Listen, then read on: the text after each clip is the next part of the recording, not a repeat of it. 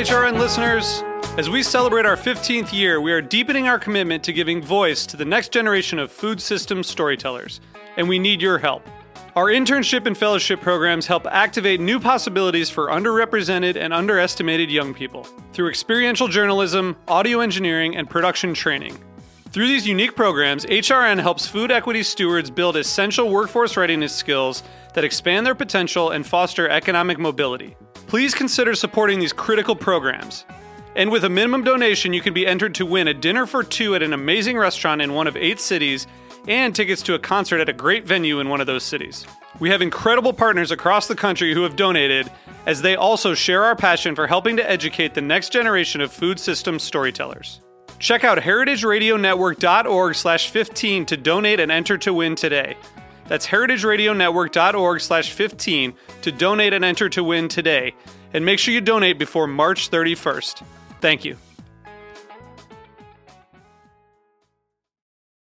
I'm Sam Edwards. I'm third generation cure master from S. Wallace Edwards & Sons in Surrey, Virginia. We support the Heritage Radio Network because we believe in the cause and what they're doing. They're supporting family-raised livestock, small family farms, certified humane, pasture-raised, antibiotic-free. Basically, we take the products from Heritage Food USA and make them into Serrano-style hams, prosciutto-style hams, bacon, sausage, like my grandfather did. You can find us at surreyfarms.com or virginiatraditions.com.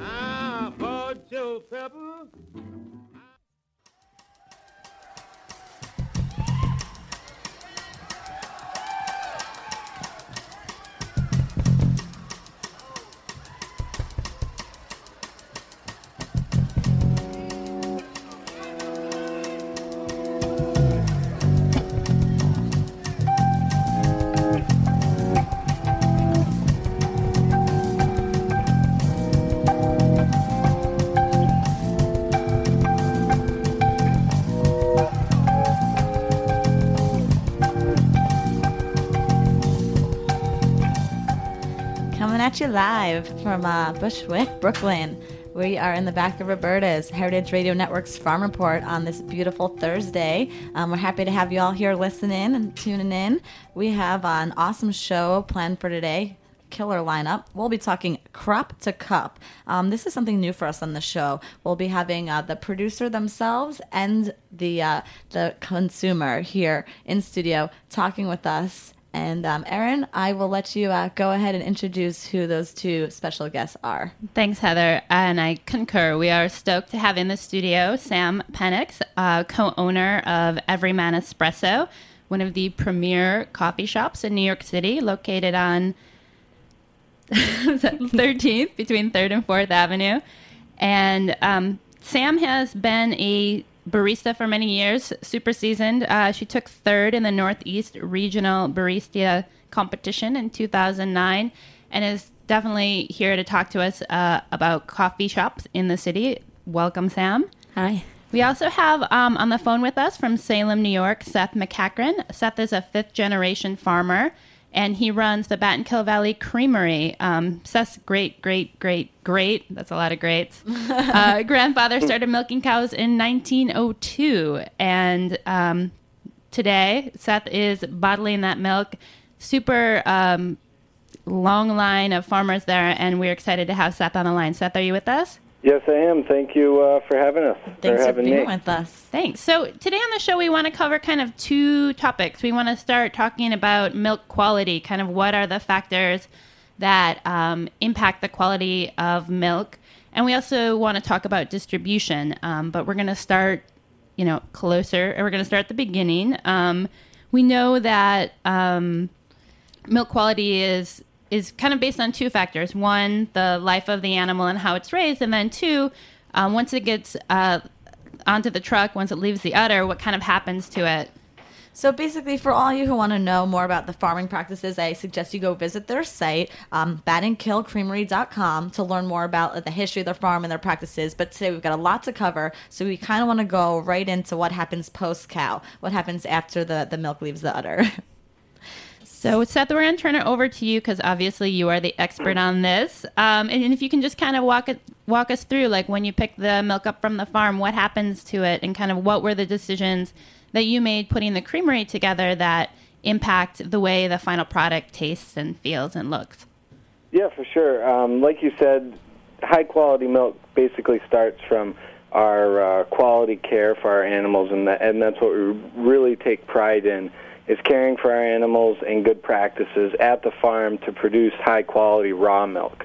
From there, our goal is just to continue that high-quality milk and pasteurize it, bottle it, and package it in a very clean, sanitized environment that will keep that high quality for the consumer once it's bottled.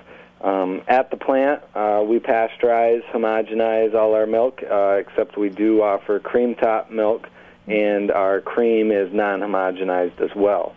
But in order for that to happen, we have to separate the milk in order to get our skim milk and our reduced fats milks. That also allows us to get the heavy cream that we will use to make our truly homemade ice cream mix, as well as our half and half and our cream products. Now, did you have to make all these decisions when you opened this creamery, which I believe was in, 2008, to help dictate what you would buy to produce, what you just mentioned in the way that you are producing it? Yeah, yep. We basically researched the idea of bottling our own milk on our farm. Back in 2003 was the first time we looked into it. We traveled around the Northeast looking at other farms that were bottling milk, as well as just regular processing plants, to see how they did it, what worked best for them, how we could improve on things that we saw, as well as determine what method of pasteurization we wanted to use for our milk.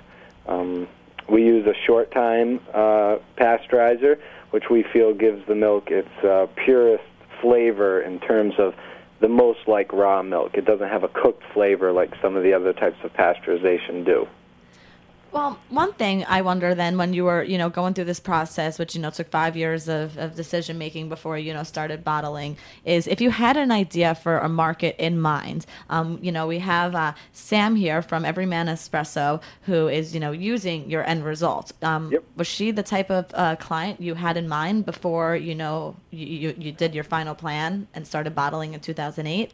Oddly enough, before we started bottling, I had no idea what a great market coffee shops were. We have targeted coffee shops more so after we started bottling rather than when we first got into it. So I was kind of unaware of the amount of milk that coffee shops actually use. I would have thought it was a much lower volume, but they've proven to be great high-volume customers. So we love every coffee shop that has chosen to use our product, and we greatly appreciate it. Cool. So we're going to talk more about the marketing and the distribution part of all this after our break in a little bit. But for now, we kind of want to throw it to Sam here and talk about how the quality of the milk that you're producing affects her final product as a barista in one of the nicest coffee shops in New York City. So, Sam, when you open the container of milk from the Battenkill Valley Creamery, what's coming out? What's jumping out at you? Why did you decide to transition from the milk you were using before to this milk? Well, let's see. So we started off using just regular milk from Swede Farms, commercial, high pasteurized. Okay, it was all right. But Battenkill, when you steam it, when you bring air into it, it takes it really well and very evenly. It's very sweet, and it creates a very buttery, creamy texture. Some customers even comment to me, and they're like, "Is this half and half, or is this?" And I'm like, "No, it's all milk." But there's a huge difference in texture and taste. It has a flavor of its own, and it's just very sweet when you get it to the right temperature. You're not steaming it too hot. So it's gorgeous. So, Seth, on your end, you mentioned that you do a low batch pasteurization. Is that the right term? No, we do a It's a continuous short time, it's considered. And what that is we heat our milk to about 168 degrees, and it's held at that temperature for only 25 seconds. The benefit of this is that it's a little bit hotter than a batch pasteurizer, but the drawbacks of batch is that it's held at a heated temperature for about 30 minutes. So we're only about 10 degrees hotter, but a fraction of the time at a heated temperature. So it really doesn't have any time to even get a cooked flavor or change the properties of the milk in terms of how it cooks, how it steams, and different things like that. So I think that's a big factor for people working in coffee shops or people who are cooking with the milk is a lot of times if you're getting something that's pasteurized at a higher temperature or for a longer period of time, it already has been cooked. And Sam, you're essentially cooking the milk when you make a cappuccino, right? Yeah, we're bringing it up to a temperature of about, for cappuccinos, which is a little bit smaller drink at our place, it's going to be about 135 at the most. For a latte, which is a larger drink, maybe knock it up to like 140 Fahrenheit. But we're very careful on our temperatures because there is a point where all those sugars that are in your milk start to go past caramelization and into a state of like burnt grossness. So we're far from that. You look to avoid that. Yeah, burnt grossness. Which is about, that's like about 170 around there. We try to like, keep it on the low side. So how did you go from the people that you were, working with in the past to Battenkill Valley Creamery? How did you find out about them? How did I find out about them? Well, we do, I've organized a lot of New York City throwdowns or latte art competitions. And actually the first time that I heard of Battenkill was at we serve counterculture coffee, and they have a training center in Chelsea. Mm-hmm. And there was a throwdown where Seth had donated some milk, and the Basis folks were there. Basis Foods. One of his distributors, and they talked a little bit about the milk, where it comes from, and then we all got a chance to try it. Mm-hmm. And it made that big of a difference that you were just like, damn, I gotta try this. Absolutely. I mean, I was already trying to source a better product to pair with my coffee, mm-hmm. and it was basically the right time and the right place. I mean, because I know, this is Heather here, when I found out, we were going to be interviewing Seth today, I was really excited because I've been seeing Battenkill Valley Creameries, the little logo, all over the place, like Brooklyn, New York City, everywhere. I even actually had my name on wait list at this one coffee place I would go to off Graham Avenue to get their chocolate milk because they mm-hmm. weren't even able to get enough in and hold it in their coffee house, to keep the stock. And I feel like that's probably a little bit of an issue for coffee shops. Like, you can't really store that much milk at a time. Is that a problem for you guys? As we become higher volume, and it does become a problem, especially when we go from being high volume in our like fall and spring months where we're doing a lot of business and we're needing a lot of milk, we're going through it a lot, to switching off to our downtime during the summer.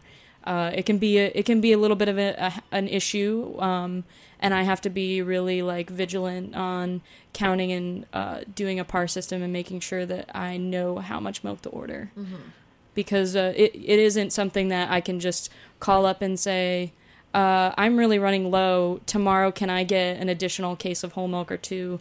It's just not going to happen because it's bottled on the farm on a certain time. So, Seth, where exactly is the farm? How far are you from New York City? We're just about 3.5 hours north of the city. It's about 100 and probably 60 miles direct, as the crow flies, as they'd say.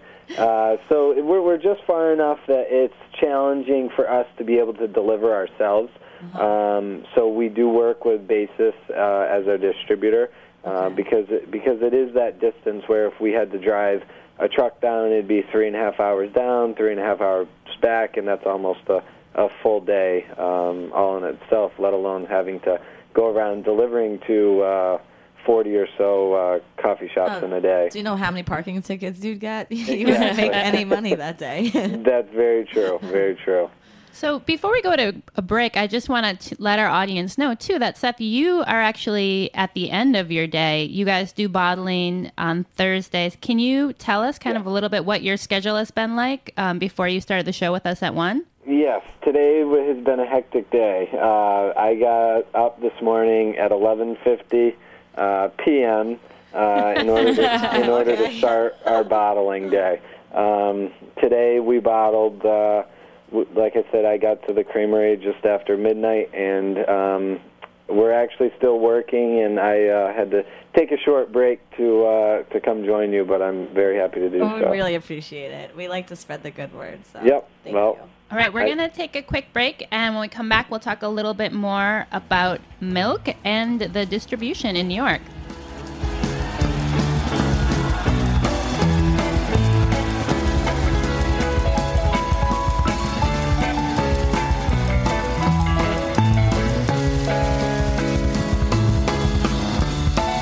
The famous mockingbird. Right there. Right there. Right there.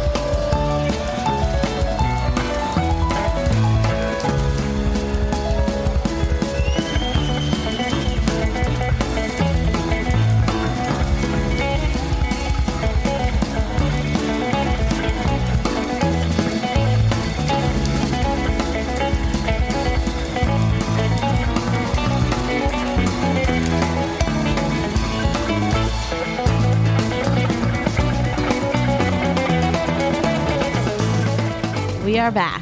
Heritage Radio Network's Farm Report, live every Thursday at 1 p.m. Eastern Standard Time. You can check our archives anytime at heritageradionetwork.com to re-listen to the show, and you can podcast us by searching Farm Report on iTunes or Heritage Radio Network. We will come up there. Erin? All right, so we are in the studio with Sam Penix of Everyman Espresso and Seth McCachran of the Battenkill Valley Creamery. Seth, I want to talk a little bit about distribution and kind of how, once you opened the creamery, you went about distributing your milk. Just to set the scene a little bit, your creamery is located across the street from the farm. Yes. And you guys are milking cows, and every day you're picking up milk to bottle, or how does that work? Currently we bottle 2 days a week on Mondays and Thursdays. And here shortly, we will probably be adding a third day within the next month or two as volume grows. So on the mornings, we pick up the milk. The reason why I start so early, like I said, is so that we actually pick up the milk from the cows that were milked that night and the day before. And the milk can actually go from our cows to our bottles in less than 8 hours and be on a store shelf in less than 12. That is some fresh milk. Yeah. Yes, and even the milk that'll be delivered in the city tomorrow is the milk that's bottled today. So for milk to go from our cows to our bottles to a distributor to a coffee shop or restaurant in the city, it's within 30, 40 hours, which is remarkably fresh. So, just to be clear, on the days that you're not bottling, the cows are still producing milk, right? Yep. And where does that milk go? Yep, we still are members of a cooperative, as it was before we bottled our milk. All our milk was sold as more of a commodity, where our price was set by the Federal Market Administrator, and it can go into numerous different products. It could go into fluid milk at another plant. It could go into cheese, yogurt, butter, you name it, and we get paid a set price based on that. So our goal was to use as much of our milk as possible and continue to grow that, putting it into a fluid milk and having control over our price rather than being a price taker. Yeah, that's exactly what I wanted to follow up with. I wanted to know, I mean, is it more financially successful for you to be directly marketing to these coffee shops and places like here in Manhattan as opposed to the commodity market? Yeah, very much so. And it really depends on the time of year, or really not the time of year, but the price that we receive for commodity milk. It can range from a high of $24 a hundredweight, which was back in 2008, which was a very profitable year for the farm, to a low of $11.50 a hundredweight in 2009, which was a horrible year. So the depending on that really determines how much more profitable the creamery is than the farm, depending on outside prices. Because for the most part, this is the same milk. Right, same exactly. raw product. Yep, and it's just a value added. We add the value of bottling on our farm. We add the value of giving people the ability to know exactly where their milk comes from, and also by producing the highest quality milk. So what's the deal with this home delivery I see on your website? Yes. Tell me about that. How is that working? We just started home delivery in May of this year, and it's going pretty well. We do it locally in the Saratoga area, which is a pretty good-size, small city, big town area that we've kind of targeted as a, highly populated area that we could be more efficient with home deliveries. In Salem, we'd have to drive 10, miles in between houses, some places, for home deliveries. So it's going well. It's a lot of work, a lot of labor involved, but we're pretty happy, and our customers really appreciate the service. Are you also involved in farmers markets at all? Yep. We're basically any market that we can kind of sell or market our milk, we are doing right now probably. We have our own store at the farm. We do farmers markets. We sell to supermarkets, small mom-and-pop stores, coffee shops, restaurants, and do home delivery as well. So it keeps us busy. So for a fresh product like milk, what's the expiration date on your milk? How long is it good for? 14 days. 14 days? Yep. So the distribution becomes a really big component of your business. In addition to being good at farming and then running the creamery, do you guys run your whole fleet of distribution, or how is that working? Have you partnered with someone? Upstate, besides the city, we deliver all our own products. So, in the city, as you mentioned, we have partnered with Basis Farm to Chef, and they handle all of our delivering to New York City customers. But upstate, we do all our own deliveries and manage the store's inventories and stuff like that to keep a fresh product on the shelf. So, Sam, when you are going to order milk, what does it look like from your end?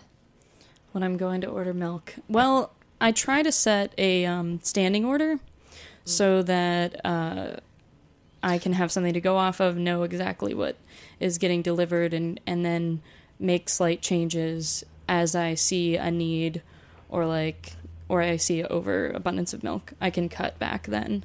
But I only have one giant milk fridge and a small one behind the bar, so I have to be really efficient with that and make sure that my deliveries that are coming twice a week are perfect and spot on. It also makes it easier for the guys on the other end fulfilling your orders, and they know exactly what you need, and they don't have to change it every week. Yeah, the set order is absolutely. key. Yeah. So you have access to Sess milk 2 days a week? Yeah. Okay. I get deliveries on Mondays and Fridays. And Seth, you guys are sending a truck down to the city twice a week, or how often do you have trucks going from the farm? 3 times a week right now. So, wow. Milk gets picked up here on Tuesday that was bottled on Monday, and then we also deliver milk on Thursday and Saturday that gets delivered to the city on Monday. So I know that's a big issue, like Sam had mentioned, for both coffee shops and restaurants and all of the markets in New York. Space, you just don't really have enough space in a restaurant or a coffee shop to store a whole week's supply of milk. But when you guys started, you were only delivering to the city 1 day a week. What does that growth process look like? We've been very happy to see Farm to Chef grow the way it has. And like you said, Farm to Chef originally, was a kind of a cooperative which was purchased and has really expanded since. Yeah. And it's greatly benefited us because, again, with a product like milk, a coffee shop can't order enough to last the whole week. And then it's kind of hard to convince a place to start using your product if it's, the first half of the week will be our product, the second half of the week will be another product. So, it kind of takes back from the benefit of supporting local, using a higher quality product if you're using it sporadically. So, the increased delivery days to 3 different possible days has really helped us and grown our volume. And I'm sure Sam would agree that, her getting a consistent product for you makes her want to work with you more as other coffee shops would, because they want to be sure they're always, producing absolutely a product that is consistent. Yeah, we definitely want to support local farmers and people who are taking the initiative to produce a better product, but also do it sustainably. It just seems really kind and nice and great, and I'm excited. We actually were interested in the milk, using the milk prior to when you started delivering multiple times, but we just weren't able to do it until we could get twice-a-week deliveries. Awesome. Well, yeah. Seth, do you feel that there's going to be a change in the way the demand dictates the deliveries? I mean, is there more of a demand from this local region that we're talking about here in New York and Brooklyn?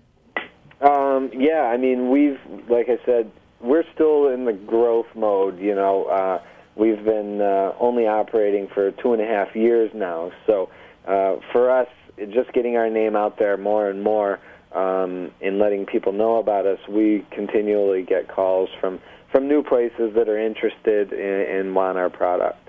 Oh, that's wonderful. So, when I think about coffee shops, I mean, there's been this whole revival of sourcing your coffee, knowing there's a fair trade movement, there's single origin coffee. You go into shops and they have like a whole list of different... it's like a wine list. It has like every note, every blend, like every flavor profile. And it's been interesting, like with this rise in focus in coffee and coffee shops, I feel like there's this new trend of the milk, the other kind of main ingredient. And it's cool that, Seth, your milk is single origin milk. I mean, it's only coming from one farm, and that's not normally the case if you're just buying commodity milk, correct? Exactly. And we really take pride in that people can come to the farm, see where their product comes from, see where it's bottled, and know exactly what they're getting.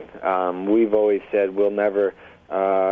get to the point where we're bringing in other milk. Not to say that it's not as high quality milk that another farm might have, but we want it to be single source. People know exactly where their product comes from, and that's a big, differentiator between us and other products, is that it is a single source farm that produces the milk for the Creamery.